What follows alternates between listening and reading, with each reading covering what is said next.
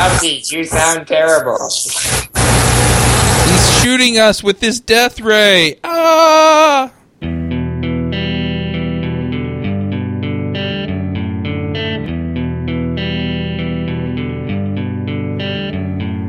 Hosting and bandwidth provided by the Blue Box Group. Check them out at bluebox.net.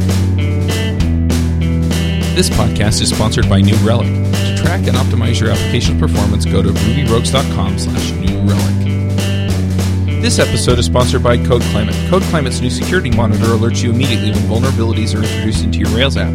Sleep better knowing that your data is protected. Try it free at rubyrogues.com/codeclimate. This episode is sponsored by SendGrid, the leader in transactional email and email deliverability. SendGrid helps eliminate the cost and complexity of owning and maintaining your own email infrastructure by handling ISP monitoring, DKIM, SPF, feedback loops, white labeling, link customization, and more. If you'd rather focus on your business than on scaling your email infrastructure, then visit www.sendgrid.com. Hey everybody, and welcome to episode 137 of the Ruby Rogues podcast. This week on our panel we have Avi Grimm. Hello from Pennsylvania. James Edward Gray. I'm on vacation. Brian Marick. Hello. I just threw you in with the Rogues. You want to introduce yourself, Brian? My name is Brian Marick. The reason I'm on here is I wrote a book called Functional Programming for Object-Oriented Programmer, which I understand is going to be the topic of this talk. What? That's what we're talking about? That does it. I'm hanging up. I thought we were talking about hats. And who are you, Chuck? I'm Charles Max Wood from devchat.tv. So yeah, we're going to talk about this book. Yeah, let's talk about it. So what made you decide to want to write this book, Brian? Well, that's actually an interesting question. I don't really remember. I had been a Lisp programmer, actually an emperor of a Lisp virtual machine in 83 and 84. So I was really fond of Lisp, and I liked Clojure at that time mainly because it was a Lisp that looked like it had a chance of succeeding the way so many other Lisps haven't. And the reason for writing the book, I think part of it was that I was interested in LeanPub, the publisher, and their model for doing publishing. So I wanted to play around with that, and it seemed useful to play around with something real.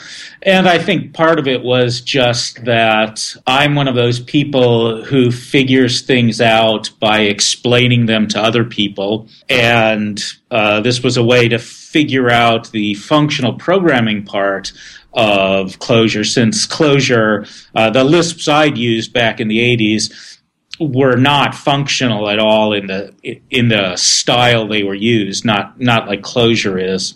And I suppose part of it was that in somewhere around, I think, 2003, in my early Ruby days, I had written a book called, well, I'd started to write a book, Little Ruby, A Lot of Objects, which was written in the style of the Little Lisper, now the Little Schemer.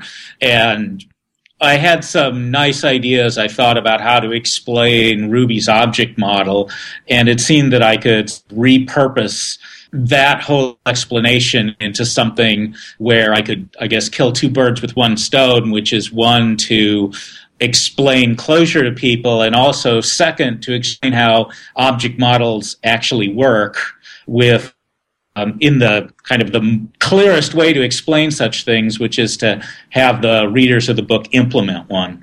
Interesting.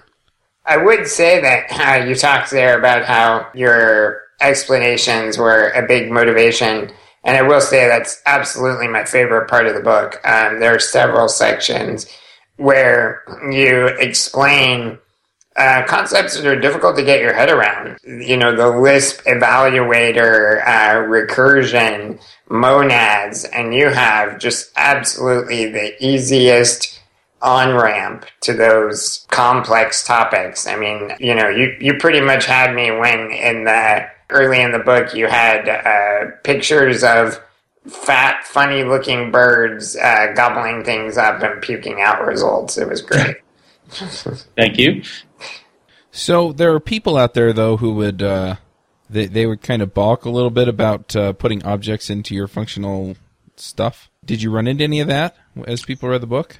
That's a good question. Like, do you actually use objects when you use Clojure, out of curiosity?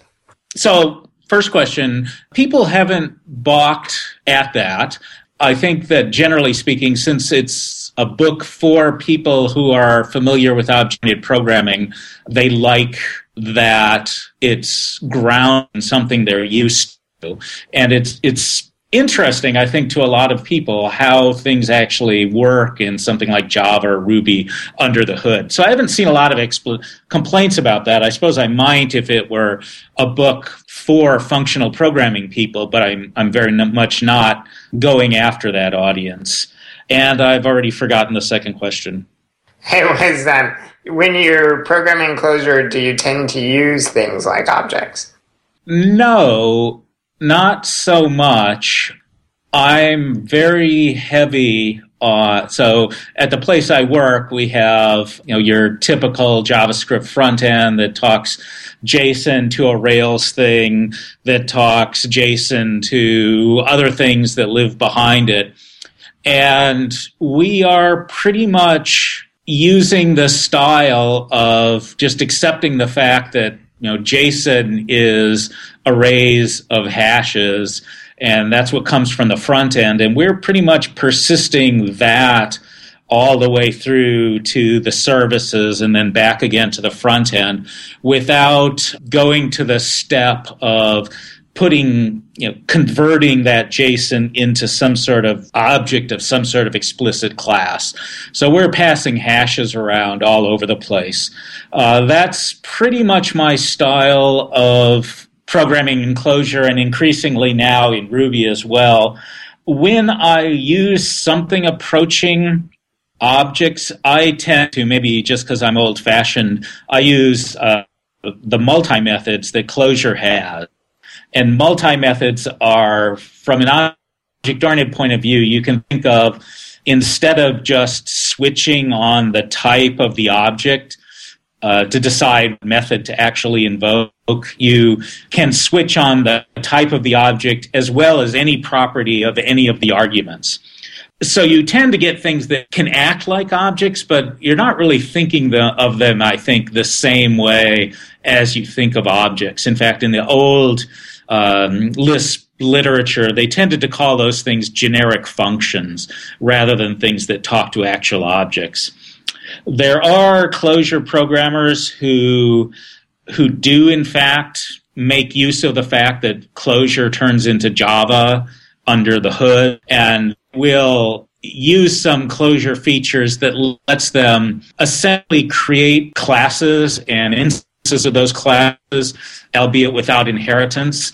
I don't like that because I think it makes the code more awkward to use, and it seems to be primarily used. I think the good excuse for using that is just for speed. And I'm trying not to care that much about speed, at least until some profiler forces me to care about it. So no objects, not really. Brian, one of the things I liked about this book is that unlike a lot of the functional programming literature out there, it's coming from the perspective of someone who actually has a fair amount of object-oriented experience and not just academic experience. So you're not coming at it with just a surface-level idea of objects. My understanding, I mean, obviously you've spent a fair amount of time in the Ruby community doing Ruby code. I understand you've also done some Smalltalk as well, right? Very little Smalltalk, very long time ago. Okay.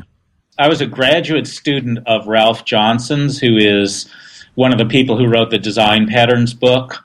And I was sort of the odd man out in his group because they were all small talkers and I was the common Lisp guy. Okay.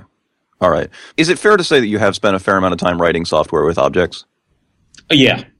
Yeah, that's what I thought. Because, I mean, in reading this book, you didn't use any of the really egregious straw man arguments that I've seen made about, objects versus functional programming that I've seen other places. So I'm curious, okay, obviously you did start out with some Common Lisp background, but I'm curious, having done objects for a while, what was it that drove you to start, writing your new code in Clojure again?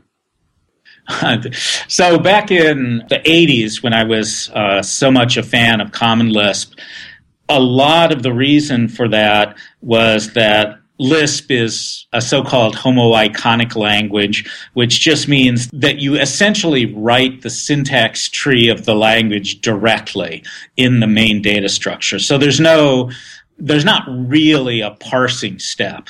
Internally, you can think of Lisp programs as being implemented in lists, and that's directly how you write them. And it gives you the ability to write code that writes code very easily, and that's in Lisps. That's what they call macros. So macros essentially give you the ability to write your own DSL, your own domain-specific language, more flexibly even than Ruby does, with the one caveat that it has to have parentheses, a lot of parentheses in it. But other than that, it's very nice to be able to write programs that write params. And that's the thing that originally attracted me most to Lisp, and that's the main thing that pulled me over into wanting to use Clojure in projects, because I would get the power of Lisps. I was not originally sold on the advantages of functional programming per se. There's the common thing people say, which is that functional programs are easier to reason about. And the people who say that are confounding reason about with proof theorems about. It's certainly the case that functional programs are easier to prove theorems about. I was skeptical that necessarily translated into programs that were more easier to maintain, easier to find bugs in, so on and so forth. I've since come to the conclusion that, yeah, it probably is true, that functional programs not having state modification except in very limited, constrained ways really does lead to programs that are easier to understand. And so I started out for the macros, and I guess I stayed for the immutable state, which does actually seem to be paying off nicely. So there's a lot of good things in there. One of the things you said is that you're really attracted to this idea of, Lisp and the way you write in the abstract syntax tree. That's actually one thing I think I kind of question about this book is the title of the book. It says Functional Programming for the Object-Oriented Programmer, but in some ways I think it's actually closer to Lisp for the Object-Oriented Programmer. For example, there are plenty of functional languages that do not have that property and behave differently. And while, some of these concepts apply to it, others, don't, because they don't have that Lisp flavor. Do you think it's specifically the Lisp style of functional programming that you're primarily attracted to? Yeah, actually, I don't, in fact, talk about macros anywhere in the book. So that, I don't think, a long while since I read it. But that part of Lisp I don't really cover. The main place that I would expect criticism that it's really about Lisp and not about functional programming, it comes to static typing. So in part 2 of the book, I talked about is here at work, where you're basically passing hashes around the system, and you think of the hashes as data flowing through the system, and you tack on data as it moves through the system, and then at the end you've got everything you want, and you pick off pieces of it, and that's your answer. Now that is not a style that works with static typing, because those hashes, as they pass through there, they keep getting new fields, and in some sense they keep changing their type as they go along.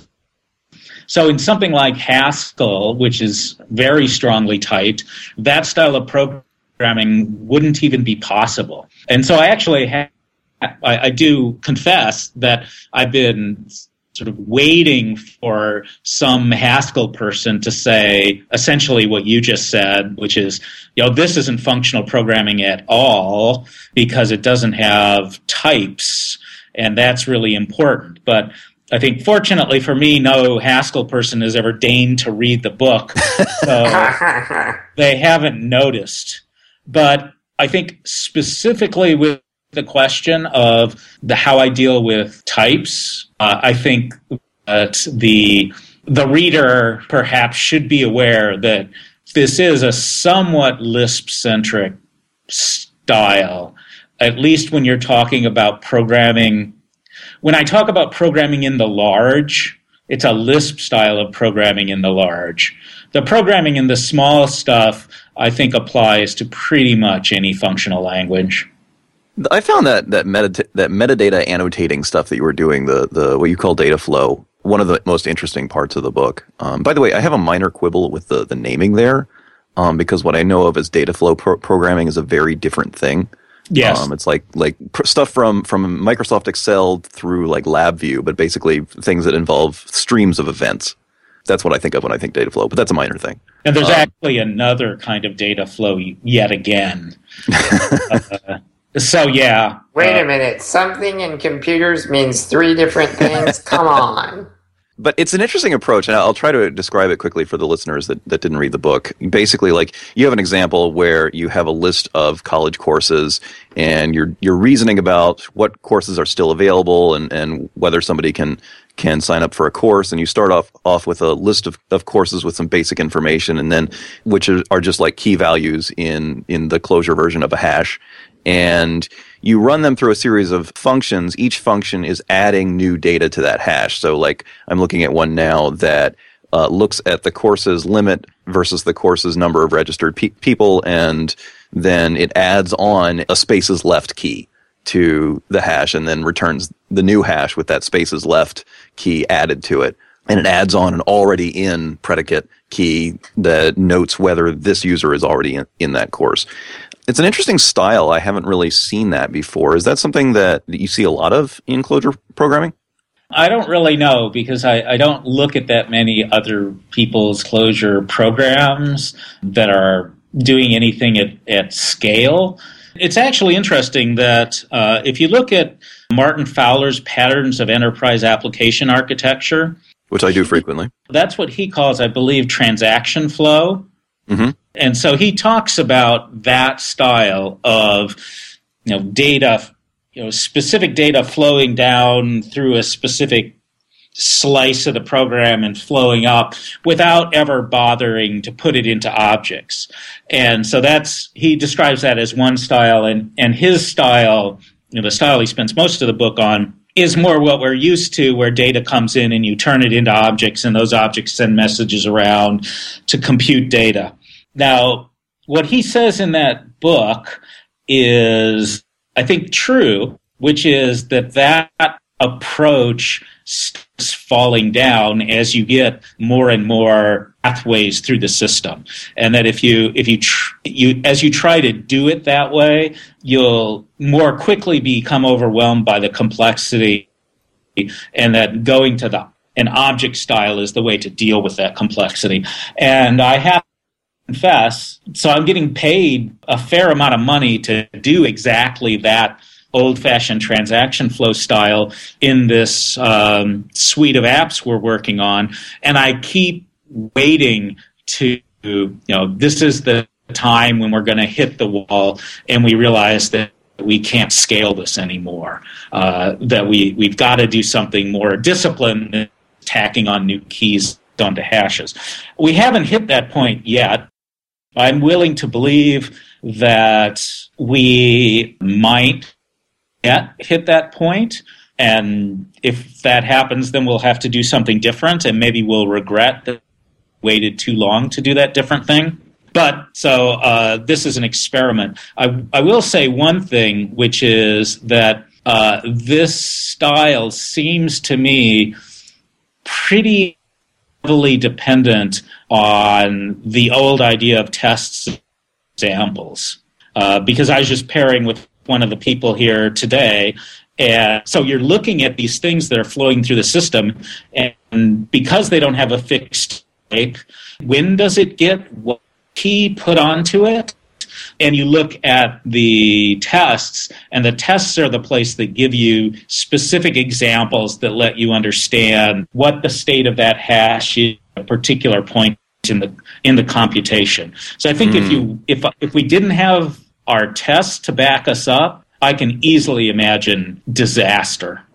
That's a really good point. You actually answered my next question before I asked it, because looking at this style of code, the first thing that springs to my mind is that if I came to a project that used this a lot, when it had already been in full swing for a while, I would be very confused about, which keys are available at any given point in the data flow. What am I expecting that data to look like? Because I can't go and look at a class definition somewhere that says, okay, here is the list of methods that's available on that object. But that's a good point, is that the tests really serve to document that. And that's actually this is a tangent a bit, but it's an interesting argument in favor of the doc test style tests in Elixir. I've been doing these examples in Elixir instead of Clojure.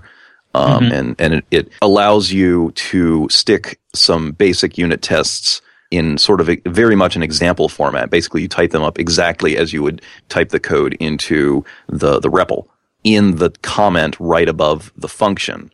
And it seems like that would be, and then it enables you to then run that code as if it were a test. And that would probably serve pretty well to document what this function is expecting, what keys this function is expecting to receive.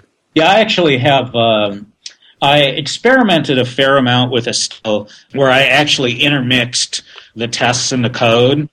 In Clojure, the tests have to come after the code because you can't use things before they're defined. So you have to read a Clojure program from the bottom up. And you would have the ability to just run every test individually. And that's sort of a nod toward literate programming, and having an example of every function right next to that function, so you're focusing on both the example and the code that makes that example work. I've since drifted to a more, the more conventional style of your source code over here and all the tests for it are over there. Yeah, I may be wrong, but I always view that problem of having the function I'm working on and the test visible to me at one time. I always view that as a problem my editor was designed to solve. Yeah, that's true. It is, however, I have a fairly elaborate editor scheme that's supposed to keep the tests and the code visible to me at the same time, together with another Emacs buffer that shows the running auto test part. Even with that, it's still somewhat difficult to keep them visible at the same time. But I think you're basically right that if you're using a decent editor, having to intermingle the tests and the code is maybe only slightly an advantage. I want to go back to this concept of data flow for just a little bit, because I do think Abdi's right. It was one of the very interesting parts of the book. You talk a lot about the shape of data and things like that. I can definitely see lots of advantages to it. So, like, the one that was immediately obvious to me was how great it is for parallelization. So, like, if you have, just this hash that you start with, and each thing needs to add, a few different keys to it to build up to this final calculation or display or whatever, often there's no reason those couldn't happen in some arbitrary order, right? This thing could look at it and add those keys, and then later the other thing could figure out what it needs and add the other keys, and the only thing you have to resolve there is like the dependencies between the individual tasks, so if these keys depend on some others that get added, then obviously that thing has to come first. But I found that part very cool. But then, I hear you say things like, use Clojure's multi-methods so that you can dispatch based on qualities of the parameters and stuff. And then I hear you say that you've gotten to where you do this even in Ruby. And I must say that surprises me a lot, because moving up to a layer like Ruby, you don't have things like multi-methods and stuff, so I guess you would actually have to inspect those parameters and basically manage your own dispatch, which then seems like you're trading off most of Ruby's advantages in the object system for something else. So that's just my thinking when I hear you say that. And so I'm curious to hear you tell me how that's not the case. Well, it's not the case. So I probably wasn't clear about what I carry over into Ruby. I don't use multi-methods in Ruby for exactly that reason. It just doesn't fit the language. What I'm using in Ruby is the data flow style of passing hashes around. That's the main thing that I've carried over into Ruby. So one way to think of that, in other applications, not the one I'm working on now, I've done things like have all my objects descend from either hash or OpenStruct rather than from object, so that they can act as hashes, and you can arbitrarily add keys to them. So that's the sort of thing I'm doing in Ruby, not the multi-methods.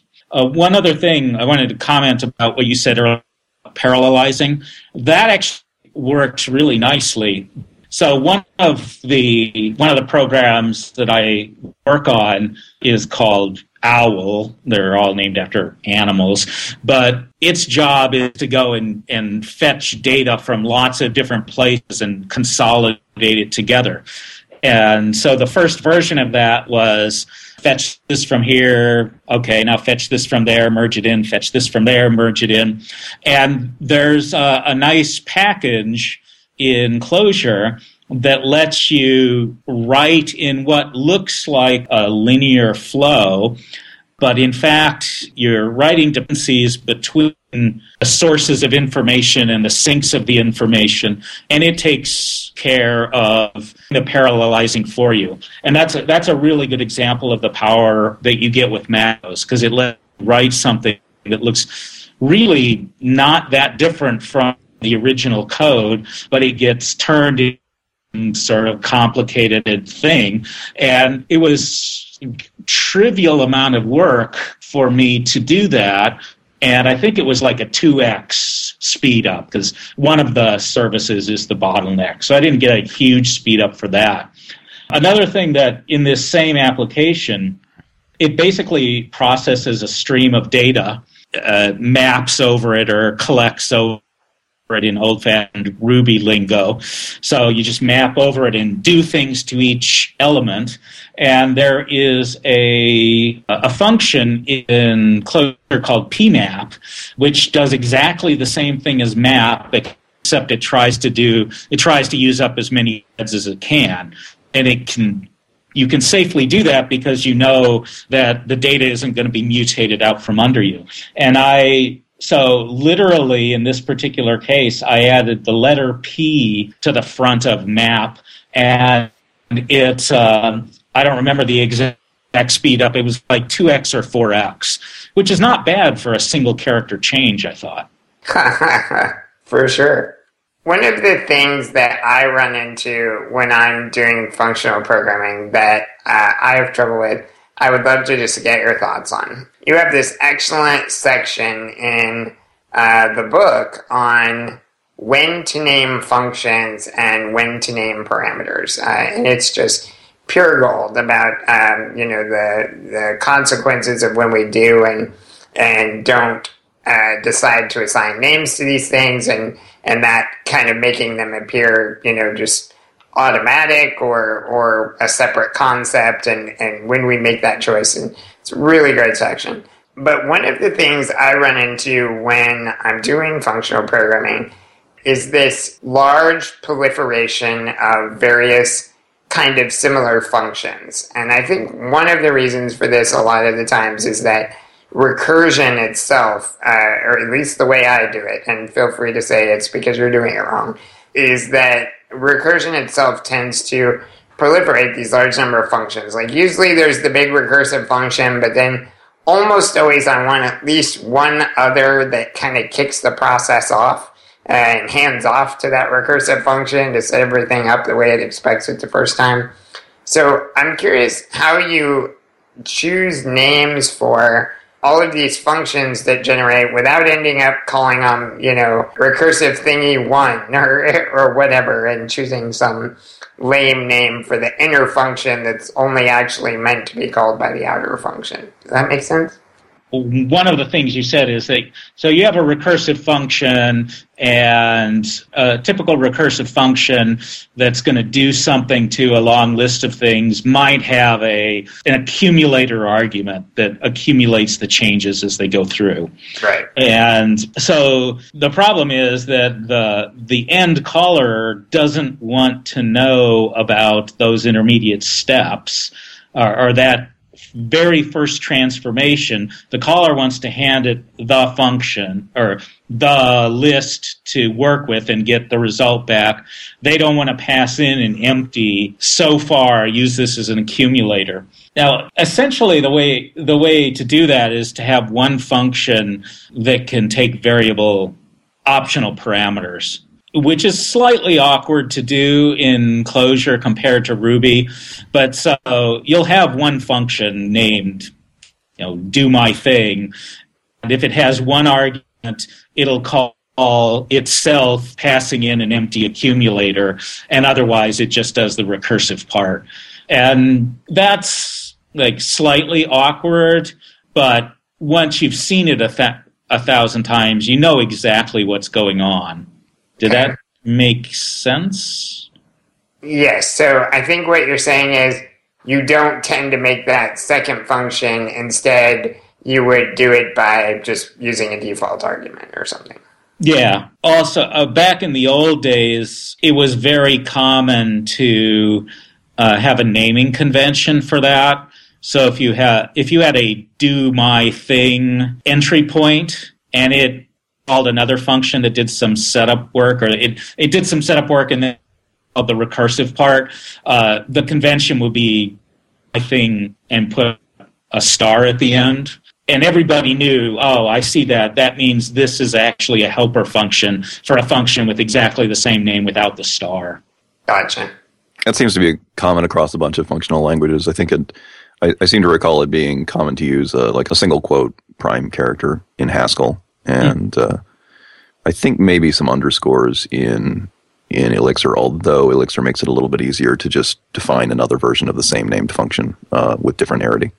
Yeah, it's not a bad convention. For example, one of the apps I wrote uses actors fairly heavily. And so so I want to have a function that sends a message to an actor.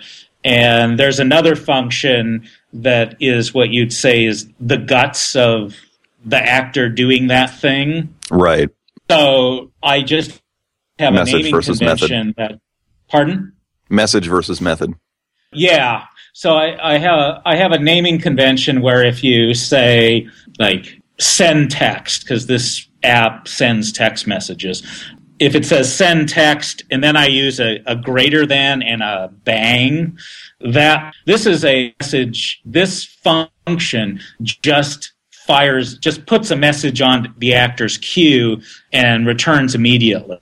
And the version with a star is the one that's the actual function that takes the state of the actor, transforms it, and produces a new state.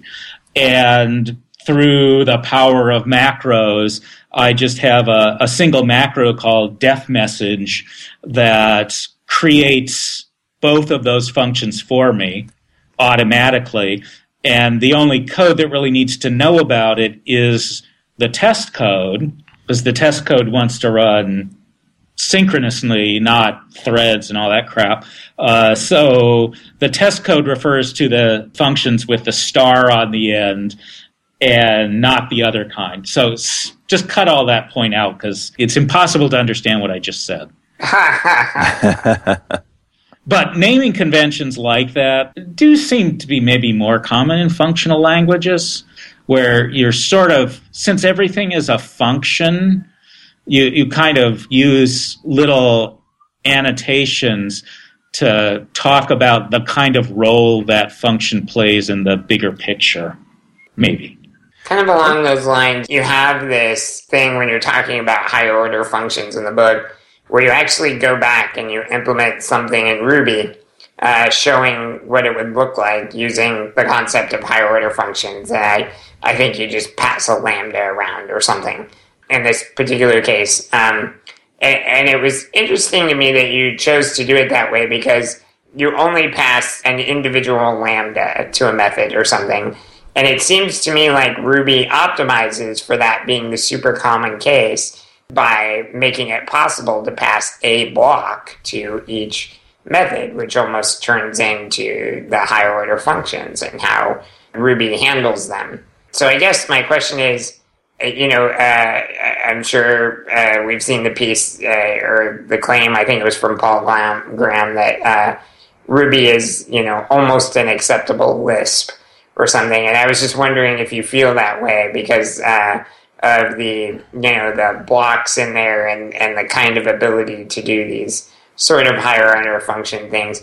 Another example that made me think of it, just to kind of give more context, you're talking about laziness, which we should definitely discuss because it's an awesome part of your book, and how, you can turn some of these iterators into lazy things. And Ruby has actually started to pick that up quite a bit in recent versions. And now we have the .lazy that can just, switch all those iterators and stuff. So I was just wondering if you think it's interesting that Ruby is pulling some of these concepts in.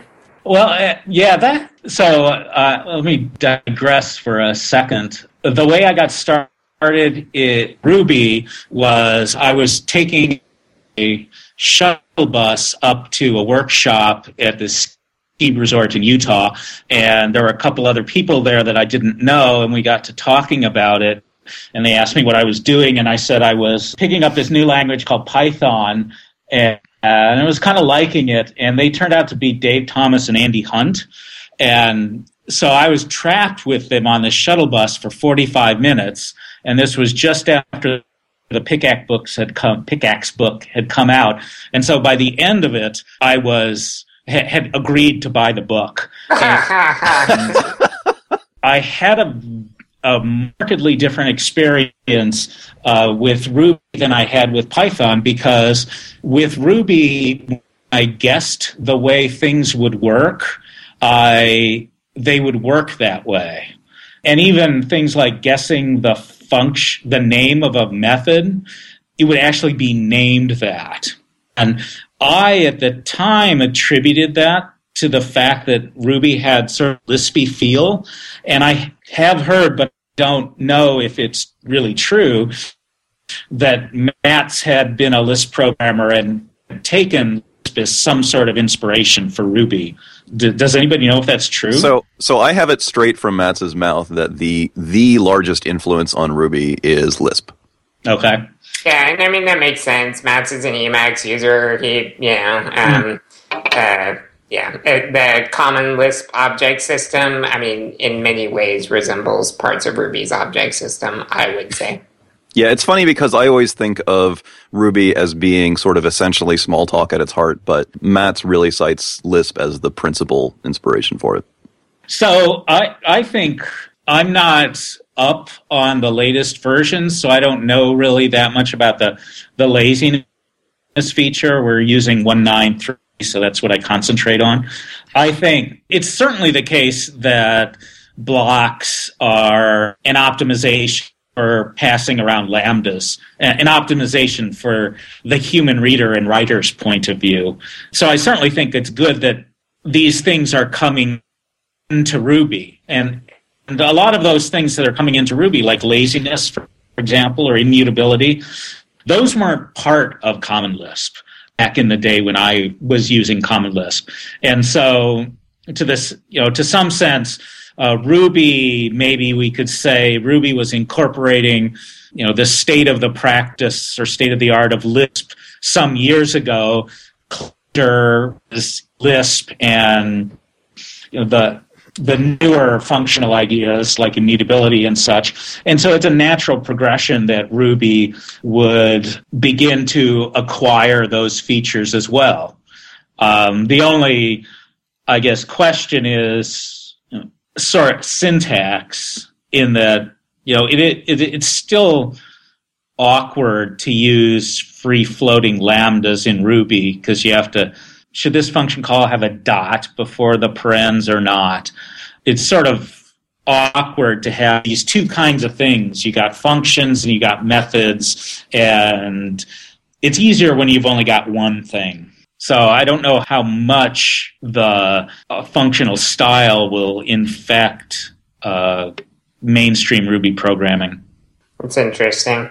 You say you haven't really looked too much at the newer features and the inclusion of lazy, so I've got good news for you. The description in your book of why to trust laziness and stuff is great. It's about how you can just program it in the way that you think is kind of the most natural, and then, leave it to the computer to sort out, oh, that's horribly inefficient because you did a map and then a select and then a map, so you're running over the list 3 times. In current versions of Ruby, I believe lazy was added in 2.0, and it's basically like you talked about earlier with PMAP. You can stick a .lazy in there in the chain, the call chain, and then it returns an enumerator lazy object, lazy enumerator. And that object is much like you describe in Clojure, where the ones that it makes sense to do so are rewritten in a lazy fashion. So instead of running through the entire list 3 times, it builds the pipeline for you and, moves the first item of this list to the first item of that list and on down the chain, and you just get these lazy operations for .lazy call. And I've run into a couple of cases where I've been able to add the .lazy and really make something more efficient or save from doing a lot of busy work or something. It's pretty cool stuff. Yeah, that sounds good. One of the comments that a few people have made, that people that have read the book, is that they felt like it really addresses functional concepts in the small really well, but doesn't really talk about organizing large functional programs as much. And I'm just curious, where do I go from, let's say I've finished your book, where do I go from there to find out more about organizing large functional programs? Well, when you find out, tell me, because the reason that it's weak on that is because I didn't and still, to some extent, don't know the answer to that question. And what I'm doing here in work is, since there are basically a lot of small services, the question hasn't really come up either. So maybe part of the answer is kind of like Martin Fowler's answer when people ask him, how do you scale agile software development? He says something clever than this, but don't. Keep it.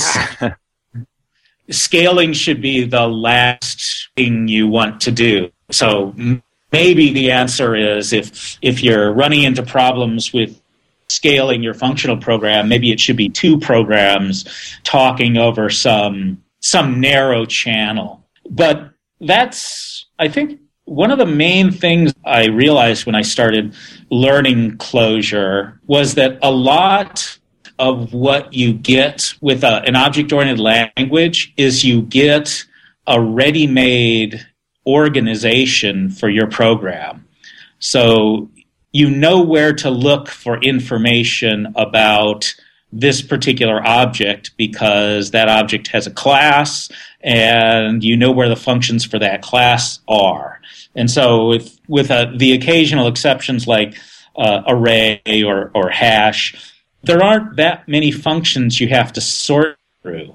But something like Clojure, you can compare the Clojure API to the Ruby API, and the Ruby API is nicely organized by classes and sometimes subclasses, and the primary interface to the Clojure API is this just pile of 1,000 or so functions. And how do you find where you're looking for? And that is the problem with large-scale organization. A guy named Jeffrey Frederick, I think it was Jeffrey Frederick, once said something really wise to me, which is that if you're looking for a function in a system that you know must exist somewhere, when you finally find it, move it to the place you first looked. And I think that's a useful advice for object-oriented code, and it seems to work pretty well. My main open source closure package is Midge, which is a sort of the RSpec in some ways of the closure world. And I followed his advice. I had a lot of trouble organizing it, and I followed his advice. And what I kept finding out was I'd move something to where I looked for it first, and then the next time I looked for that thing, I'd look for it in the place I'd moved it from first. And so the program didn't seem to fall out into an obvious structure. And it's been through 3 major, I guess you'd call them structural metaphors for how to organize things. And I still don't think I've figured out the right way to do it. So I think the answer is I don't know that we really have a super good idea of how to do that. At least I don't have a super good idea of organization in the large for functional programs. I'm really glad I'm not the only one that suffers from this. All right. Well, are there any other aspects of the book that we need to discuss, or should we move on to the picks? I'll say that the book is interesting in some of the asides. I learned a few things about paintings that I didn't know while reading this book, which was kind of an interesting thing. Also, it's extremely well organized. It has like a glossary, and it warns you that it has a glossary, and it's actually laid out really well and a lot of production effort into it. So I know you mentioned that you were kind of trying out the lean pub system, and I would say you managed to use it to great effect. It was well received. Except for no index. Except for no index, right, yeah. And I don't think there will ever be an index because it's too hard. Right, yeah, and professional publishing companies, they spend massive amounts of money to get people to spend massive amounts of time to go through and create the index because it's horrible. Okay. All right. Well, let's go ahead and do the picks. Avdi, do you want to start us off with picks? Sure. I have a couple of blog series to pick today. First one is a blog series by Julia Evans, and she's documenting the process of, I believe, building a kernel in the Rust programming language. And it is a fascinating deep dive into what it's like to program when you have absolutely nothing to work with. No runtime, no operating system, no nothing, just, putting your interrupt vectors into the right location in RAM and hoping that something happens when you hit a key and that kind of thing. Definitely reminds me of why I don't do that stuff anymore. But but it's a really great introduction to that whole mode of thinking if you've never touched the bare metal before.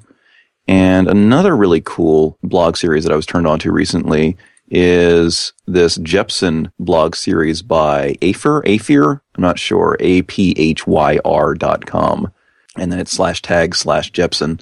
And it's this long series of blog articles where various SQL, but particularly various NoSQL data stores are kind of put through their paces, and particularly they are subjected to a net split, a partition, between networks. And then it examines their properties, how they behave when that happens. And I've learned so much about the theory behind distributed systems and distributed system consistency and about the failure modes that people don't often think about. I highly, highly recommend this series. I have not finished it yet, but I've enjoyed each article that I've read. It'll force you to think about the stuff that normally you just try to sort of shove under the bed and not think about in hopes that it won't happen. Because, this is the stuff that when it does go wrong, very often it goes wrong in ways that you didn't expect because you didn't realize exactly what sort of consistency properties your distributed data store actually has. So very highly recommended. All right, James, what are your picks? So just two. One, I saw this interesting hack is what I'll call it, and what it calls itself. Xavier Noria, I think is how you say his name. I'm sorry if I messed that up. Did his talk at Baruco 2012 in a terminal, and using this script that he basically calls Terminal Keynote, and it turns your terminal into a typical slide sharing style application. It's the code's kind of crufty. If you look at the examples, a lot of things end up being in strings and stuff, but still it's an interesting example of just how you could do this. How would you turn your terminal into a kind of keynote-y type thing, and just neat for getting ideas, and I enjoyed that. The other pick is I've been playing a lot of games because I'm on vacation, like I said, and one of the ones I'm really enjoying is Desktop Dungeons. It's kind of a puzzle game where it's a kind of almost a roguelike dungeon crawler, but it's all about puzzles, so you have to balance, exploring the dungeon is how you heal, so you have to balance, exploring to find new bad guys that you could potentially take with your, stealing from your healing potential when you're actually fighting stuff, and calculating all that out to maximum benefit is tricky and fun. So I've been enjoying that game a lot. It's also really tough, so if you enjoy that tough aspect of it, that's one of the things I've been playing. Those are my picks. Awesome. All right, I'm going to give a couple of picks here. The first one that I'm going to pick is a little article I found. It was driving me crazy every time I'd move something around on my computer or delete or empty the trash or things like that. It would make the noises, and I like having my computer not make noises. And so I found a little article that shows you how to turn that off. It's just an option in your settings. I just didn't know that it was there. Another pick that I have is RSpec mode, and this was brought to my attention by one of my subcontractors, and he, every time I'd pair with him, he'd be using it on his setup, and it was just really convenient to be able to just hit a couple of keys and have it run the specs. And so I've really been enjoying that. And then the last one that I'm going to pick is something that I'm going to be trying out here pretty quickly. I've been looking for an alternative to GoToMeeting because it doesn't work on Linux. And it seems like every time I do one of my courses, somebody is on Linux. And I hate making them, use a Windows VM or just dial in and not be able to see the slides or what have you. And so I looked at TeamViewer, but it just doesn't quite fit my needs. Even if I buy a license, it doesn't have enough seats for enough people, and it's pretty expensive. But I'd only have to pay for it once. So I kind of weighed that against some of the other options, and then somebody pointed me to Fusebox. And Fusebox, F-U-Z-E box, is kind of a GoToMeeting alternative, except it's much less expensive and gives you a lot more seats. So I'm going to be trying them out and see what I think there. I didn't go with Google Hangouts is the other one that people keep telling me about, just because I'm not quite sure how to make the Hangout private and things like that. And I'm looking for something just a little bit more professional than that. So anyway, those are my picks. And Brian, what are your picks? My picks are really two categories. I always like things that claim everything I know was wrong. And here are two picks of two such categories. I once heard somebody say that the only purpose of his body was to keep his brain from falling onto the floor. And we in software people tend to think of ourselves as being effectively a brain in a vat. And that appears to be rather untrue when it comes to a lot of perception and thinking. And there's a field called embodied cognition that talks about how cognition and perception is an interplay between the body and the mind and the environment. And so what I've prepared here is there's a blog from a couple of psychologists who are embodied cognition people that I think forms a nice introduction. I stumbled across it. That's where I learned this stuff. There's a popularization by a woman named called Beyond the Brain. And if you want to get into the really nitty-gritty stuff, there's a book called The Ecological Approach to Visual Perception. And it's fascinating to realize, at least according to this person, how much the characteristics of the environment inform what it is that we see in the environment. So that's one topic. Another topic is something that sort of bugs me a lot of times, is that people in software tend to make a big deal about science and the scientific method. And there's a reasonable argument to be made that a lot of what makes science work is, in fact, completely independent of what we think of as the right way to do science. And so I've been dabbling in this for a number of years. There's a particular author named Bruno Latour who has been doing work on this for a long time, and he's the founder of something that's called actor network theory. And there are two books of his that I think I recommend. One is called Laboratory Life. It's his first book, and that it was him. He acted as an anthropologist going to visit a strange tribe with their strange customs, not speaking the language, and trying to figure out what they were doing. And except the tribe he was visiting was the Jonas Salk Institute of Biochemistry, and he was a French philosophy major trying to go there and figure out what are these people actually doing. And it's really fascinating to look at how that works. And another book of his, which I think is the clearest explanation, at least of the early kind of actor network theory, is a book called Science in Action: How to Follow Engineers and Scientists Through Society. And it's just such a completely different way of looking at something that we're so convinced we already understand that I like to recommend it to people. I gave a talk on this at OOPSLA a long time ago, and I wrote up a set of blog posts which sort of recapitulated that talk, and I will also send links to those blog posts. That is awesome. I think you just filled up my reading list for a while. Good. Awesome. All right. Well, thanks for coming, Brian, and thanks for writing the book. Oh, thank you for having me. And yeah, thanks, Brian. It was great. Yeah, thank you very much. Okay, well, I will be 2 minutes late to the stand-up, and they will give me hell about it, but that's pretty good, I think. Yeah. I'll blame Skype. There you go. That's right. Don't let us keep you. Feel free to run off. Sorry we took so long.